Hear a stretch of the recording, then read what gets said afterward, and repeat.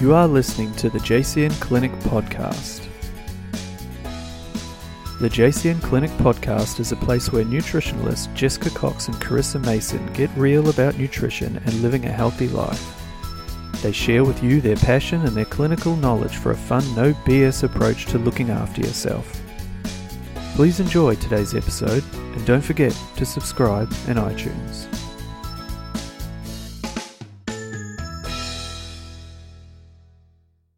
Hello and welcome to the JCN Clinic Podcast show. I'm Jessica. I'm Carissa. And today we are bringing you a SIBO update. Carissa pointed out that it's been since episode 6. Episode 6. A long time ago, considering this is, I think, probably episode 80, 4 or 5 today. So quite a few years ago, I would say. I think it's 2017 when I go back and redirect people. Yeah, crazy, hey. Because is that when we started our podcast? I feel like it was. I don't know. That is it's a question for you with your elephant memory. Brain. I'm lucky to remember what I ate for dinner last night. Well, I could tell you. You could tell me. You could tell me what I was wearing 3 years ago on Probably. May the 28th. I know. My memory only works for work though. Like other things, it's just like, nah. People are like, remember when you did this? I'm like, no. Mum's like, remember when I took you here and you had this beautiful thing with your childhood? I'm like, soz, Mum. This beautiful thing with your childhood. She does. I think she puts so much effort into us as kids and she reminds us of all of the straw blanks. We're like,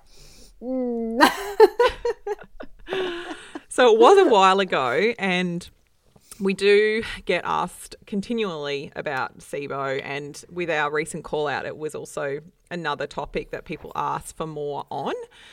So considering it was quite a few years ago that we did talk about SIBO, it definitely makes sense to revisit it in relation to updated information overall. And I think we did this obviously a few episodes ago in relationship to stool testing. So it only makes sense to bring it into the SIBO space. So let's start with a bit of an overview, of course, for those who are like, what is SIBO? I feel like it's very well known now compared to 3 or 4 years ago, but still, I know we have clients at the clinic when you're talking to them about their gut and you mention SIBO, they're like, nah, don't know what you're talking about. What is that weird acronym you're throwing at me? So it stands for small intestinal bacterial overgrowth. And essentially what we are dealing with is bacteria that have gotten into too high of a number within your small intestinal tract. So we do have bacteria at a small amount in our small intestinal tract, like it's not devoid of them, but they shouldn't be in high numbers. The higher colonization of bacteria is in your lower colon. That's why we do the stool testing and look into what's happening there with bacteria, along with other markers as well, when we do that stool testing. But we don't want to see large numbers of bacteria present in the small intestinal tract. If we do, we start to see a lot of symptoms, and we'll be, of course, talking about that as we move ahead. But as far as a definition, that's what SIBO means. There's also, I think we talked about this when we did the stool testing too, some of the other acronyms. I was just about to say those as well. It's probably a good time to bring them up. Yeah. So SIFO, is that what you're thinking of? Yeah, and then I was going to go LIBO and LIFO. Yeah. So in the small intestinal context, SIFO is small intestinal fungal overgrowth, which we don't actually have testing for at this point. It would be more driven by suspicion around symptoms and maybe some other things we might see in testing. So when we do SIBO testing, we are looking for gas production as far as the bacteria that are present and the type of gases that they produce. So do you want to mention about what we would be looking at there, what sort of gas productions we would see? Yes.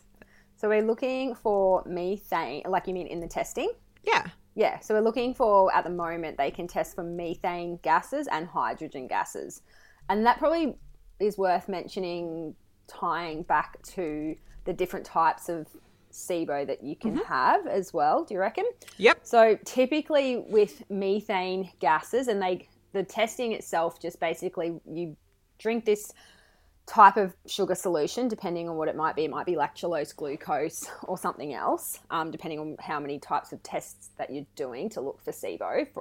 But essentially what it does is it registers a methane or a hydrogen count in parts per million that's coming out every time you take a breath out. And then that, if there's the different types of gases, then depending on what those gases are, basically demonstrate whether SIBO is present and in what type. So you can have methane producing bacteria that will register on a test, and you can have hydrogen producing bacteria that will present on a test, and you can have both. So if they are present in a SIBO breath test and you get a positive or a borderline, depending on with one or two of the things, then we can pretty safely assume that you have got small intestinal bacterial overgrowth. So how that would present, before we go too much into a heap of the symptoms, but there's different types of SIBO, and obviously what Jess and I are hoping for is there's going to be is this one you said there was actually one overseas, the hydrogen sulfide? Yeah, there is. In America, there is a test available. Yeah, so you can have hydrogen gas and hydrogen sulfide or hydrogen producing bacteria and hydrogen sulfide producing bacteria. So typically, and this isn't always the case, but typically if you're really constipated, and you've got small intestinal bacterial overgrowth, so you've got SIBO and you're really constipated with that, typically what we would see is a lot of methane producing bacteria. So you're going to register a high methane reading on a SIBO breath test. Whereas if you're someone who gets a very irritated loose bowel, you're producing sometimes smelly gas and flatulence with that, but you're more definitely trending towards the diarrhea / very loose sort of bowel presentation, where you're probably more hydrogen or hydrogen sulfide dominant with your bacteria. So hydrogen bacteria and hydrogen sulfide producing bacteria are a lot more aggravating to the gut wall, and with that aggravation comes in like the bowel will draw in a lot of water to try and flush that out. So you end up with the looser bowels, whereas methane producing bacteria by nature, and I know this is a very like black and white way of looking at it, because we get a lot of overlaps in the SIBO area, which is why it's such a complicated little condition to treat. But just more probably classically, if you have a lot of methane producing bacteria in your gut, what they do is actually lock the gut wall up. So instead of having that beautiful peristalsis and fluid balance of electrolytes in the gut and a nice semi like kind of alkaline environment, I hate using that word, but anyway, it's probably the most relevant one to use.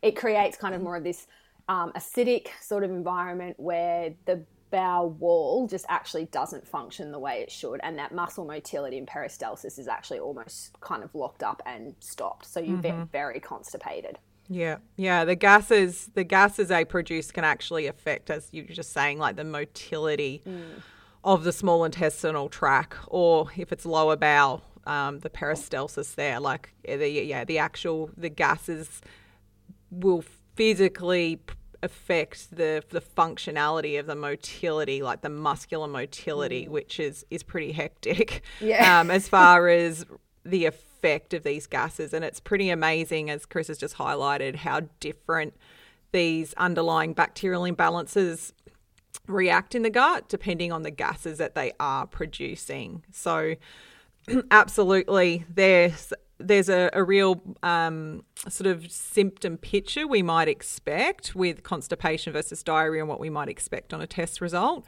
But also we say that, but we also know it's not always so black and white, which is why testing is really important, because we may assume a hydrogen presentation or assume a methane presentation, and we can test and actually see there might be some other things going on, or we might find that SIBO isn't the actual cause as far as what might be going on too. So the testing, I feel like with the testing, it's a really important test, but it's just as important to use to diagnose SIBO as to also rule out that it isn't SIBO. And I think even the money spent on that for a negative test is really important with some clients. So you know that SIBO isn't going on, and then you can look elsewhere if required. But definitely with the test results, it enables us as practitioners to look a little deeper, and the test will tell you whether it's a positive or a negative result or borderline, as Chris was saying, but we can look a little deeper at the presentation and the numbers that we see on a test. So for example, if you have high methane on a test, it may say negative or even borderline, but you actually have quite high numbers of methane overall. So we know that we don't want a lot of methane production in general with those numbers we're seeing. And if they're sitting up quite high, just naturally we know there's quite a lot of methane production going on. Now, it may not be enough for classically to see a rise in gas production for the test to go, oh, that's a positive, because they need to see a rise of a certain amount of numbers. But we as clinicians can look at that and go, oh, you know what, that's a hell of a lot of methane going on there. And in context with you as a person, if you're dealing with a lot of constipation and we see that, we can tell that there's most likely a methane overload in the small intestinal tract, or to go back to some of our acronyms again, something we call EMO, which is intestinal methanogen overgrowth.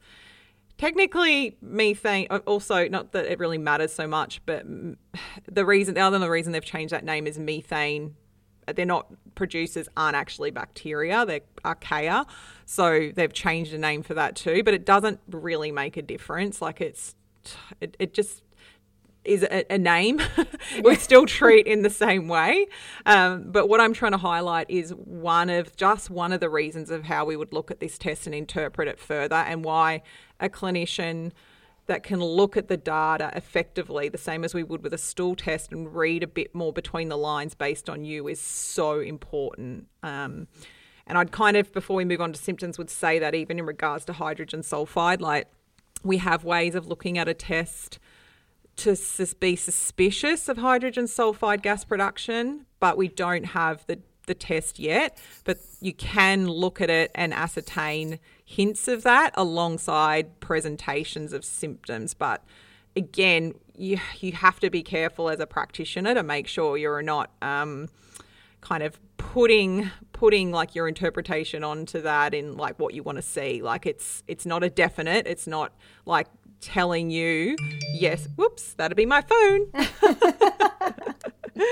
It's not a definite. So we need to look at that data in context with symptoms you might have that tell us that there might be hydrogen sulfide overgrowth. So yeah, I just wanted to mention some of the variants that we see in testing and why obviously testing is important, but why it's not always just a black and white test response. Yeah, and I think sometimes too, obviously, for SIBO to become present, there's usually and most likely issues with the large bowel as well, so the colon. So quite often we will couple, if someone is financially able to do so, a SIBO test and a stool test, so we can actually see, basically get a really good picture of the entire, or a good chunk of the gastrointestinal tract. Because understanding if we're just dealing with a large bowel issue or a small bowel issue or both. So usually if you're dealing with a small bowel issue, you're going to be dealing with a large bowel issue, but you can be dealing with a large bowel issue without dealing with a small bowel issue. So sometimes understanding that it is, and the differentiation is really important. And sometimes, yeah, like we'll start with doing a stool test and end up in a couple of months, or, 8 months down the track, or 10 months down the track, or 12 months down the track, depending on how complicated someone's gut is using a SIBO test to actually, sometimes SIBO tests are great to use as even progress markers for people that don't love redoing a stool test. Just retesting a baseline lactulose test for SIBO is a great kind of, progress marker in terms of how much of a dent you're making in, starving off certain small intestinal overgrowth bacterium.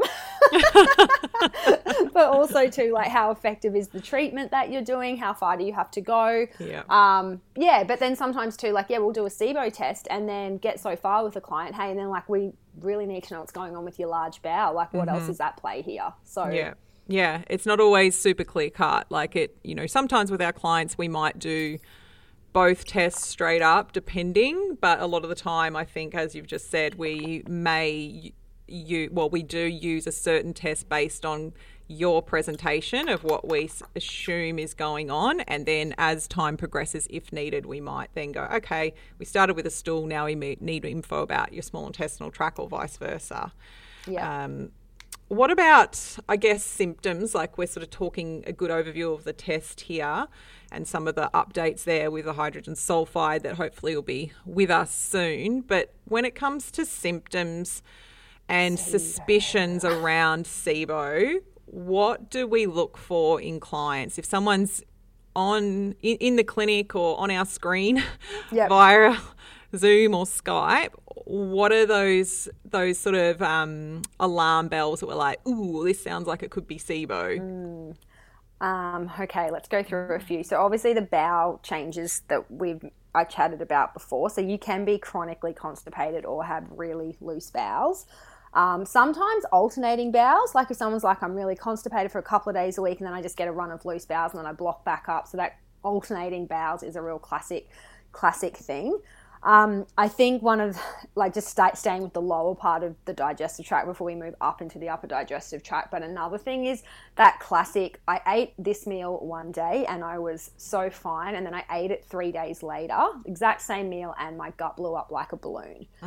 Just that not being able to really pinpoint your food to your gut symptoms. Like, obviously most people, like, let's just say if they're pretty in tune with their gut, they know if they have a gluten issue. Like, they're like, my gut's really good, then I eat gluten and I'm bloated. So it's just, it's cause and effect. Whereas with SIBO, there's not a lot of being able to establish cause and effect with gut symptoms, and it's a real mind fuck for people that have it, especially when they've had it for quite a long period of time, because it creates quite a bad relationship with food and all of that stuff. But it's that whole, I just don't know what's causing this, because no matter what I do, whether I eat well or eat shit, quite often sometimes they're like, I feel better when I eat shit, so just plain carbs and true. Chips and all of that kind of stuff. Less fibre. Less fibre and just, white plain starch, so things like that. So that's a real classic. And they're like, I tried to clean my diet up and I brought fibre back in, like lots of veggies and all that, and all of a sudden my gut's a mess. So there's some real classic things that come up in the SIBO picture when we're talking about it. But that whole alternating bowels and not being able to establish cause and effect with food and symptoms is usually a big one. And then I'm going to say, like, even just the bloating. There's a real characteristic SIBO bloat, isn't there? There sure is. So people will get bloat. Well, and again, please take all of this with, like, the context of it's not a box, but generally you will get bloating quickly after eating, as opposed to a slow build up through the day. Now, and I say that because I know Chris is the same, and the other clinicians at the JCN clinic, like, we see a mix of the two all the time, and that's because often there is an element of SIBO with lower bowel dysbiosis going on, and yeast, like, it all can come in its own little nice package. But with SIBO, generally the food leaves your stomach, enters into the small intestinal tract, it's hanging out in there for the next couple of hours. So as soon as it goes in there and the bacteria start to ferment and have their little, like, fermentation party with that food, you're going to get really quick responses, and that's going to be that bloating and distension and gas. So we'll have people say to us, literally, as soon as I eat, I blow up like a balloon, and then it will go down over the next few hours, and then I eat again and up it goes again. Like, that's really classic SIBO presentation. Yeah. With the bloating pattern. But yeah, I mean, when we hear that a lot, but we will also hear someone say, and it's also worse by the end of the day. So and even to sometimes too, like, that the real hardcore SIBO, which I know we've chatted about in other podcasts, is obviously no appetite because their gut's just so swollen all the time, and then they'll get up in the morning and just have a drink of water or a cup of tea, and their gut is just swelling from that. So that's like, obviously, worst case SIBO scenario. Yeah, for sure. But that is also something that's classic. Like, people will be like, it doesn't matter what I eat or drink, as soon as something's, like, almost touches my lips and passes through my gut, like my actual stomach, so give it like that 1 to 2 hour window. Sometimes it's even quicker than that. I am blowing up, and it's that, some people it's just a hard sort of bloat. Some people it's so bloated and tight. I'm not grabbing my gut as I say this, but it's like someone has literally got like that bicycle wheel pump and just gone and just pumped up their gut. And that's people, I know you would have as well, but clients will send you photos of their gut, like you know, the difference between having a flat, and I use that in air quotes, but like a flatter tummy, which is to be more expected when you wake up, versus, you know, they have a sip of water or they've had 2 meals for the day and they think they were healthy meals. They might have just been some stir-fried veggies with some garlic and some chicken and some rice. So something you would think is a really beautiful, healthy meal, and it is, but it's loaded with those fermentable carbohydrate foods, and they have something like that and their gut is the size like of being 6 months pregnant. Oh, yeah. So Just some other, before we move on, as far as symptoms and I guess flags that we look for, is SIBO has been very classically linked to post-gastroenteritis infections. So it's only one link, but it's a pretty major link. So if we have someone who has gut issues that have come on after some really bad gastro, that's going to be a bit of a flag for us. Now, again, that is also going to affect the lower bowel, but if we're seeing that type of bloating we're talking about and that sort of post-infectious gastro presentations, and then also the other one for us that we'll look for is a lot more upper gastric symptoms. So if someone's had a lot of reflux, indigestion, and particularly they've ended up on some form of PPI, you know, classic like Nexiums and so forth, that disruption, continual disruption of your hydrochloric acid secretion and then not breaking down foods as effectively in your stomach means there's more fermentable substrates from your food that bacteria can really party on. So those things all tied in together, if we start seeing a lot of that, our brains are going to be like, oh, okay, this could be more of a SIBO presentation, and look more at that as a testing option for you first before potentially a stool test. So yeah, there's lots of precursors, antibiotic use, a lot of the same things as lower bowel disruption, but there's, again, as a practitioner, we should be able to look and find some of these flags with you. Nausea is probably another one. Nausea and lack of appetite, sometimes not combined, but that whole, you didn't say nausea before, hey? Nope. But nausea is definitely there with SIBO. A lot, and unexplained nausea, I think too. I think I've got a lot of clients, then you pull their fermentable carbohydrates and they go from feeling nauseous every day. And you just remove some of the food sources for those bacteria and you can settle nausea down. Like, not completely get rid of it because you've still got to deal with the overgrowth in the gut, but it definitely can significantly make a change in how someone feels every day with that kind of just overwhelm of just like, ugh. For sure. So I guess with testing, like we've talked about the SIBO test, but the other area that we can see clues, but geez, you've got to be careful and not make assumptions, all of the sort of asterisks to put on this, but stool testing can give us potentially an idea if SIBO might be at play. And I just say that with hesitancy, because just because you see something in a stool test doesn't mean that it's happening in the small intestinal tract to make automatic assumptions. But there are some strains of bacteria that have been linked to SIBO. The more SIBO's looked into and tested and researched, we know that certain strains like Klebsiella and E. coli are even lactobacillus, commensal bacteria that live in your gut. And I guess also kind of thinking obviously the proteobacteria with the methanogens that we were talking about earlier, we know that they are involved with SIBO. So if we see across the board a really high presentation of those on a stool test and an overall really strong overgrowth presentation on a stool test, it would lean us towards suspicions of SIBO, not a diagnosis, but suspicions. Otherwise, the other thing would be short-chain fatty acids. So if we're seeing some really crazy short-chain fatty acid output, again, it's like that really high fermentation picture going on in the lower bowel. So it's a flag again, right? And with context with the client, these are the things that we would look for. But just because we see high sulfur bacteria on a stool test doesn't mean that you've got like hydrogen sulfide SIBO. So it's not that clear cut. But, you know, again, it's interesting for us to be able to look and make those correlations. And I think anecdotally, the more we work in this space, for us with the gut, we see a lot of these, sort of lines being drawn, don't you think? I agree. Like, there's definitely there's no definitive research for it yet, but I think because we deal with so many stool tests and we deal with such an array of gut symptoms, and we do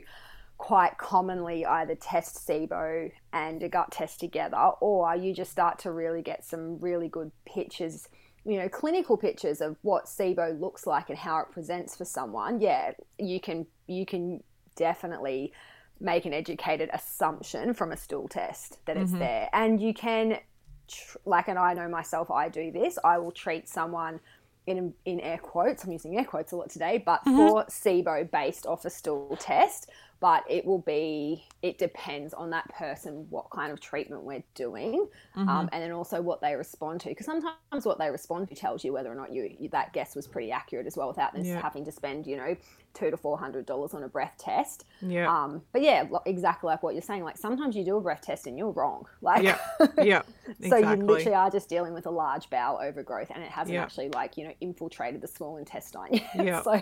But it's good to know. Like, it's like doing a blood pathology test and ruling out thyroid or low iron. Like, they're things we cross off the list, and we don't want people to spend a lot of money if they don't need to. But knowing that it's not there can be really valuable as well. Yeah, exactly. It's an interesting space in regards to testing with SIBO.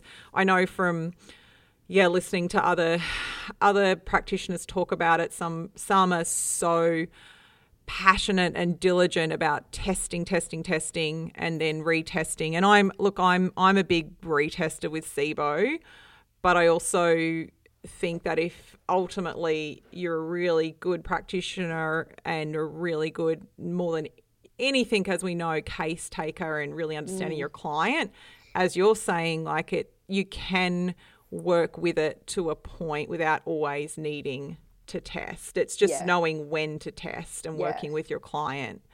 So what about, I guess next would be treatment, which is a whole new zone. I think firstly, like anything with the gut, when you're treating a imbalance, you need to think about two different zones. It's dietary intake and how we use diet to influence the gut. So we will work with a client on a very commonly like a low fermentation type of diet. And then we will look at the right supplements based on results specifically. If we're dealing with a methane overgrowth versus hydrogen, like that is very specific, and that's why the testing's great. So we can cater in the right antimicrobials, prebiotics, probiotics, etc. I think with a diet, it's a big one that at JCM we're so passionate about, because the SIBO space, there's a lot of use of restricted diets, and I know I teach this in the functional diet, what do I call it? Dietary planning, functional testing workshop to other practitioners, that it's not often needed that you need to go that extreme. Like a lot of people are okay with going on just a lower fermentation load or maybe a more relaxed FODMAP type of picture. You don't need to go the full biphasic protocol. And again, that's where you need to work through with the client what they're responding to, because so often we see it at the clinic all the time. People have been on these really restrictive SIBO protocols with their diet when they haven't needed to be, and two, they've been on it for so long that it actually ends up causing more problems with lower bowel undergrowth. So diet's a massive one in this space, and it could bang on about it forever how much it should be individualized to the client. Yeah, I think nothing makes us madder, than when someone's been told they've got SIBO, like they end up at our clinic because they've worked with other practitioners or they've just listened to some podcasts on their own. And the thing is with SIBO is you can order a breath test yourself and do it at home. Yeah. And you can just get the results sent to a doctor or a friend in the health space, and you can get your own results, and you can essentially treat yourself, which is fucking dangerous. Yeah. With SIBO. But the main thing you'll find if you do your own SIBO test or you've worked with a practitioner who just follows a stock standard SIBO protocol is the SIBO biphasic diet, And then you work your way through that with hardcore antimicrobials, and there's you can really tell when someone's just come from that. And I know this is a horrible probably thing to say, but I'm going to say it anyway because it's Friday. I don't give a fuck. Don't give a fuck Friday. But there is a very generic SIBO plan that has been protocol that has been outlined and given to practitioners, and it is the SIBO biphasic diet with a certain set of supplements, and we see this for a lot of things, but just a way to it basically just gets handed to clients, and then it's just like, okay, well, you navigate this on your own, or you can just do your own research, pull this SIBO biphasic diet from the web, or off Narala's website. I think it's available on her website. Yeah, it is. Yeah. It's a bloody good resource. She's done an amazing job putting it together. What she's done is not the problem; it's how it's used. Yeah. And we obviously see the tail end of a lot of that misuse. And not individualized treatment at the clinic when people, exactly like what Jess is saying, have just come on and they've been given this set of supplements. And we know the set of supplements because they're so obvious. Yeah. That with the SIBO diet and just long-term use of that, I can't remember where I was going with my rant. But anyway, it just messes people up. And realistically, a lot of the times the SIBO biphasic protocol wasn't even that necessary. Like, you have a chat to people about what their symptoms were like. They might have just needed to come off the sulfur veggies for a bit. Yeah, exactly. And gluten or something like that. Like, it doesn't have to be as hardcore. So yeah. Absolutely. Yeah, it's super, super common, and our goal always is to diversify the diet as much as possible. It's just always a really important goal for us, and unfortunately it's a space where people get really backed into a corner and with a really narrow food intake when it may not be needed and often isn't needed. I'd also say that often SIBO, it's a result of other things going on. Like, yes, it can sometimes just be the main cause on its own, but it can often be a cause because of something else that's happened. So, like, once we get in and we treat these other things, it will help with the presentation of SIBO. But also, I guess what I'm getting at more so there is that people get so hung up on it, and it's just like, it's my SIBO. It's like everything is about this SIBO. And it's like, well, you're kind of forgetting the bigger picture here. Like, you're so focused on eradicating SIBO that you're forgetting the expense that you're putting on the rest of your body as far as your lower bowel, microbiome diversity, the effect on your hormones with the lack of carbohydrates that you're consuming long term. Like, it becomes like a fixation, and I think we see where that becomes a bit of a vicious cycle where people are like, my SIBO, I can't get rid of it. And it's just like, maybe actually SIBO isn't the problem and you have gotten rid of it to a point that it's not the issue anymore. It's actually the fact that your lower bowel has become a mess, or there's other things at play. And that, I guess that for me too is about how we would take cases, but also look at where testing fits too, because sometimes people are still treating off a test that they did 12 months ago or 18 months ago.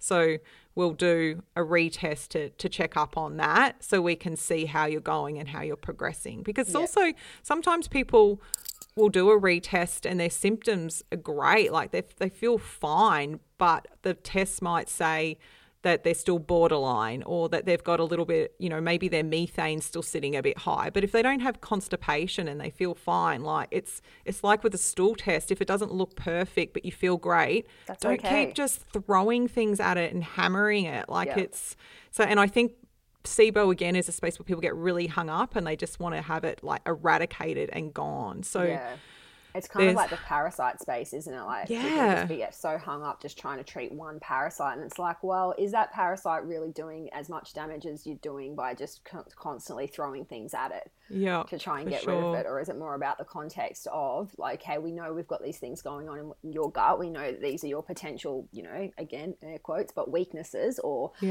areas where you're just going to have to look after your gut and be a bit more mindful of things. But if 80% of the time it's functioning well and you've just got this low level, reading coming back, or even 90% of the time you're feeling great, then we're not going to keep putting you back on a restrictive diet and throwing more antimicrobials at you to try and get rid of this. We're just going to try and work with what your gut microbiome is capable of doing.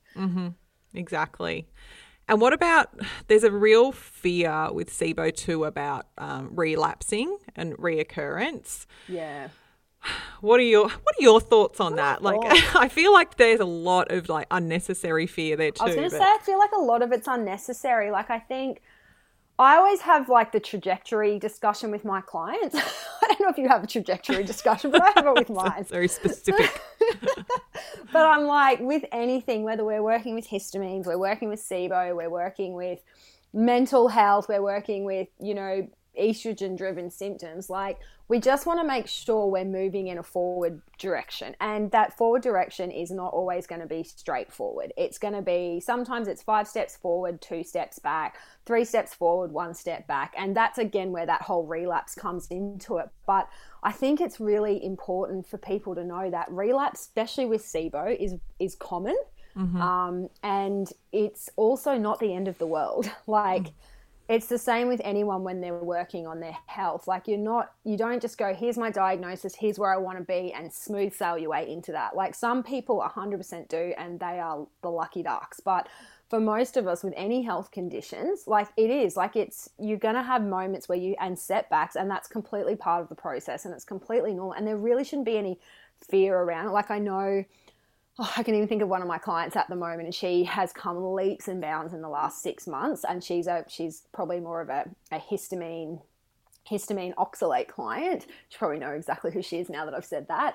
But when we first started working together, it's probably been 12 months, but when we first started working together, she couldn't tolerate any supplements, no grains, no starches. She was on very limited veggies. Anyway, and we got to a stage where finally she could start getting some starch-based vegetables in, which was just a massive game changer. And then some of those lower reactive grains like teff and millet. And she was just doing amazingly. Like, with 6 months on, and then I spoke to her 3 weeks ago, and all of her symptoms have started to come back. Mm-hmm. And I know how disheartening that is for our clients, and it is. And there's that whole panic mode and that fear, and we've experienced with all of our hardcore SIBO clients and our hardcore gut clients. There is that whole fear of that, oh my God, I'm going to go back to square one, but you won't. Exactly. Like, the foundational work that you put in and the reflare of symptoms I get is really terrifying for people. But if you're working with a practitioner that can just kind of help ground you and ground the situation and be like, cool, let's systematically just put a plan into place here. This is not the end of the world. Okay, yes, the symptoms feel like the end of the world, and they're very triggering. It's almost like PTSD. Yeah, totally. For clients that have had these chronic gut issues for years and years and years. But I think you can never discredit the amount of work you've put in. And so even sometimes that 2 steps backwards or that 3 steps backward might feel like you're going back to square one. You're definitely not, and you'll come out of this hole quite quickly. Or scramble out of it a lot quicker than what you would have done 12 months ago. So it's just sometimes sitting back down, with your practitioner and going, okay, what has changed in the last 4 weeks since we spoke, or last 6 weeks since we last spoke? What are the new influencing factors? And I know we have big chats with our clients, which is why we book out good consults. We don't just spend 20 minutes with our clients. We'll spend half an hour, 45 minutes if we need to work out what all the potential influencing factors are here, and just see what little layers of the onion we can pull back to get you back to a happier space, hold you in that space, and then move you forward again. But I get it. Well said. But it is. It's fucking terrifying. The whole relapse thing is terrifying for people, but I think it needs to be normalized, because just once you have your diagnosis, it doesn't mean it's... I think my back injury is probably the perfect thing. I'll have to tell you some more about that, actually. But anyway, but that's probably a really good example to take it out of the gut space, is that when I have my gut flare, I don't just go, cool, here's what I have to do moving forward, and I'm just going to be sweet. Like, it is 3 or 4 weeks of me making some progress where, all of a sudden I can get myself out of bed, but I still can't go for a walk. And then I get a bit excited as soon as I'm a little bit more pain-free, and I might go out for a walk and just overdo it. And then I'm back a week. I'm behind a week from where I was. That's just part of the progression. Is it frustrating? Fuck yeah, it is. Do I sit down and have little tears to myself sometimes? Absolutely. But I know that the general trajectory is that I'm moving forward, I'm making progress, and relapse is common, like with any sort of pain or pain flare or pain injury. So I think that needs to be taken to the gut space as well. Like, it's so true. Expect a little setback, but it's okay. And also, I think, which you really highlighted there, that understanding and education of your own body. So I think when people relapse, if they don't have the right support mechanisms, they don't know what to do. There is that horrible like trauma triggers of like, I've gone back to square one. But if you've worked through with a practitioner and you know your body, you know your own sort of coping mechanisms and what you need to do to get back on top of your health, it's so chalk and cheese, because you can really manage a flare really quickly, as opposed to someone that doesn't know their body, doesn't know their triggers, doesn't know what they can use to get them through. But I'd also say, like, I think there's an element of relapsing in some cases where people aren't treating properly moving forward. Like they're doing, say, the antimicrobial work, but particularly with SIBO, if there's, say, a motility issue which is driving the SIBO, that's not being supported moving forward, and they don't understand that, or a practitioner doesn't understand, so they stop treatment, they feel great, and then things build back up again. Or they think things are gone,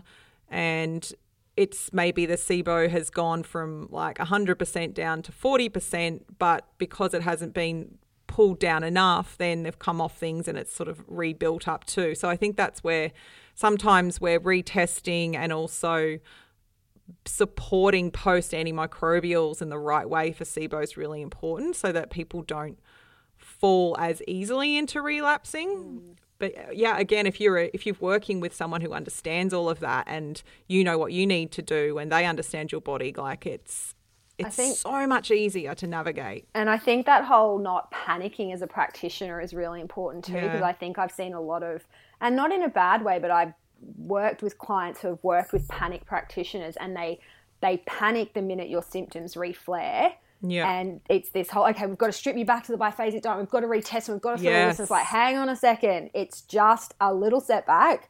Like, take a breath. Like, do we need to go back to the biphasic diet, or do we just need to go back a couple of weeks with some of these prebiotics that we've just reintroduced and just pull the reins back a bit? Have we just gone a bit too quick too soon? Actually, that's something I know with clients of mine, when they might have a flare, they, like, when you have that consultation and they're like in a complete tears or meltdown because things have flared up, they are often so relieved when you have that conversation with them about, one, you haven't gone back to the start, particularly if they've done it to themselves, like which is really common. Like, you know, they just say they've had like a big weekend, or they've been eating certain foods and they've flared themselves up. They're like, I've ruined it. I've undone all the good work. So when you like, no, you haven't. And then two, like, we actually aren't going back to square one with your diet. We're just going to do these changes for the next week or two, settle you down, and then you're going to keep going forward. Yeah. They're often so happy and relieved, because in their head they've like dramatized it to, I've screwed it all up and I'm going to have to go back to the start. Yeah. It's like, and it's going to be this long drawn out process again, because the reality of it is once you've been through the process once and you've done it properly, having to go through the process again, not even from square one, but from like, let's just say third base, you know, like, even like, I'm just thinking of my client that I was just talking about. Like, what we did was we just peeled her diet back. We didn't go back to what she was eating. We just went back to very basic non-reactive foods. We chatted about some things that were going on in her environment that had changed, and just little things like that. And we just said, okay, for the next 2 weeks, let's just do this. And I got an email this morning, like, swelling in her fingers is settling down, all her gut symptoms are settling back down. It's like, cool. It's not going to take us 6 months to get her all those foods back in. It'll probably take us 8 weeks. Yeah. Do you know what I mean? Because she's already got that confidence. We already know what works. We know what the foods were that were the unsettling factors. And we just don't go back into that space. But we've still got this space that you were completely safe in for 6 months. And that won't be so hard to get you back into. It's not going to be another 6 months to do that. So I think the thing that you honed in on before that I absolutely love, and I chat to my clients about with SIBO and any sort of gut stuff, is the whole getting to know your gut and the education space around that, because how one client's gut responds will not be how the next client's gut responds, and it will not be how the next client's gut responds. And that's what I say to my clients, like, everything that happens, bad or good, tells us something about your gut, and you will learn so much about yourself in this process, to the point where hopefully you won't need me. So that's so, I think in an initial consultation, that's often the spiel that I'll give in that intro of, like, you know, our goal is to educate you so you know what you need to do long term without me. Yeah, exactly. So that's actually a good segue into our next point. So when we're working with clients and we're looking at navigating them through this space and reintroduction of foods, we want to look at what's realistic as far as food coming back into their diet. And I think similar to other gut issues, there can be a real fear about reintroduction of foods, expanding foods, as far as like clients having a fear around it, but also just a fear of the fact that they're going to never be able to like eat a diversity of foods in their diet again. And look, I feel like if, again, it's managed correctly, then realistically, a lot of the time we can get the diet back to a good whole food diet. But like Carissa was saying before, every person needs to be managed independently based on their own triggers. So it might be you can go back to a really good whole food diet, but we know there's a few foods that are trigger foods for you, or you have to be careful to a point with how much you eat of certain types of foods.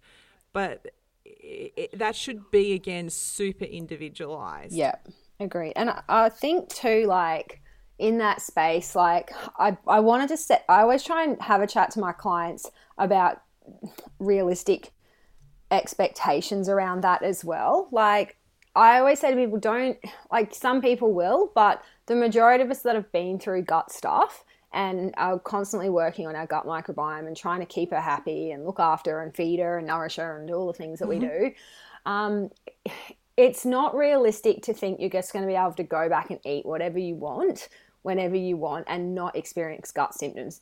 If you were to ask the lay day person who really wasn't in tune with gut health, who just ate whatever they want, like whenever they wanted, how their gut actually functions, there's only going to be a small percentage of them that tell you their gut functions fine. The majority of people just put their head in the sand with gut function and deal with a shitty gut, and that's just their normal, and they deal with the systemic inflammation or the, you know, the fatigue or the brain fog or the weight gain or anything that comes with that.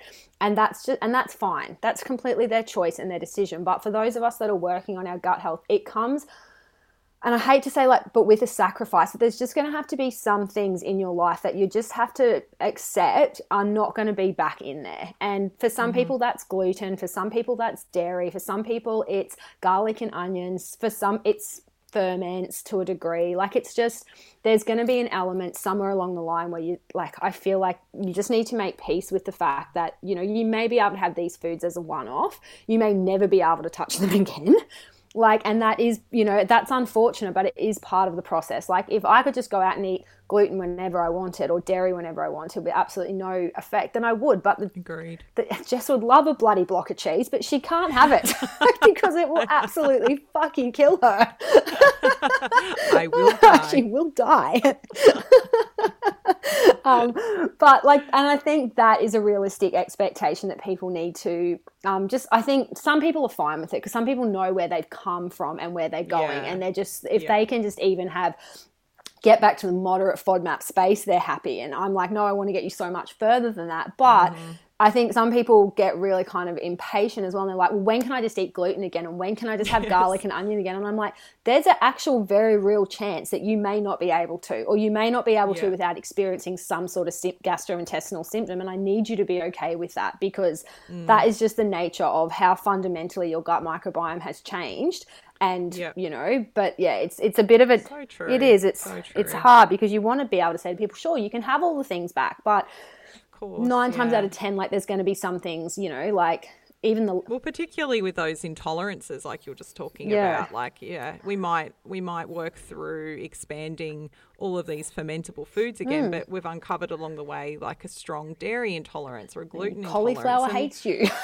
Yeah, or whatever it is. And like, you know, we're bloody good at what we do at JCM, but we're not magicians. Like I'd love to be able to wave a wand and make my immune system love dairy, but it's not going to happen. So we will help you feel the best that we can, but there is an element of, as you work through this process, realizing that sometimes you're going to figure out some things that just aren't good for you individually. And look, most people are bloody just so happy to feel good that they're like, no, I can't eat dairy, or if I have it on the odd occasion, it's just going to make me feel like shit. And I know that that's why, then they're happy with that. But yeah, expectations in this space are are really important. So I'm glad you pointed that and one I out. think dropping what is normal and what I think everyone needs to get away from that, where we need to fit into this box of being normal to be either accepted by society or accepted by our friend circle, because the more we learn about our unique, blueprint is that we're also individual. So we need to get away from this, what is, I just want to be able to eat like a normal person. A normal person eats shit. So I shouldn't say that, but I have my meat pie at the footy. My meat pie, my icebreaker. No, I shouldn't say that. Now I feel like we're picking on the poor tradies. But there is no normal diet. Like there is no mainstream way of eating. It's just what it's just what kind of society has dictated is in inverted commas normal. So just drop that whole of I want to get back to being normal, because no one's normal. We're all unique. We all have a unique set of foods that fuel our body and work well for us. Just like we have it's the same with exercise or those expectations. I have a lot of chats with some of my clients about just even what they should be able to smash out on a day-to-day basis, and they compare themselves to other, friends, people in their friend circle. And they're like, well, I should just be able to do this, this, this, this, and this because my friend such and such can do it, and my sister can do it. And I'm like, but you can't, mate, and that's okay. Like, your body doesn't like to be pushed to that extreme because the stress response is too big for you. So, yeah, for sure. Oh, anyway. Let's sort of wrap shut it up, up. Carissa. You're going down a rabbit hole. Get out of that Get rabbit out of hole. your rabbit hole. So I think the last area, we kind of touched on this a little bit already, but other sort of overlapping conditions with SIBO, because again, it's not always isolated on its own. So if we see SIBO, we can often see lower bowel issues, so LIBO, lower intestinal bacterial overgrowth. There can be yeast overgrowth. There can be, as we said, SIFO, so fungal overgrowth with the bacteria.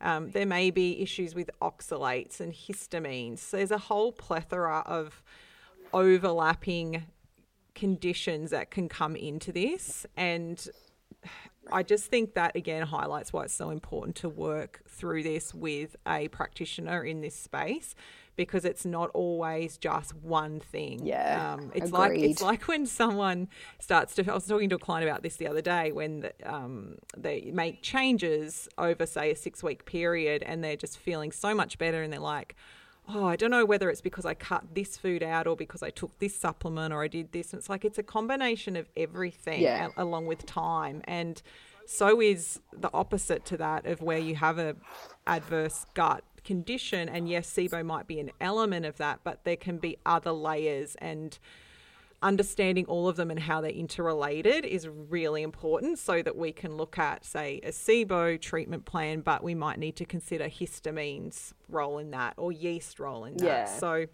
it's not always just SIBO on its own. Yep, agreed. Yeah. I have to add, just before we finish, that Damien has added a new acronym to this space called FIFO, which means food in, food out. And it is an excuse for obsessive gas. Just like to add that one. I thought it was an excuse for excessive eating. Yeah, that too. Food in, food. And when I'm complaining about excessive gas production, he's like, it's my FIFO. I can't help it. Oh, dear. Oh, man. But I think that's everything. Is there anything you'd like to add before we finish up? I think we covered it. Yeah. Well, as usual, if anyone has any questions, let us know, particularly in regards to this SIBO space. You can DM us. Please share the podcast as always. Pop it on your Insta stories and share for others. And head to iTunes to leave us a rating, because we love that too. Yep. But otherwise, thanks for joining in, and we will chat to you next time. Chat to you next time. Bye. Bye. Bye.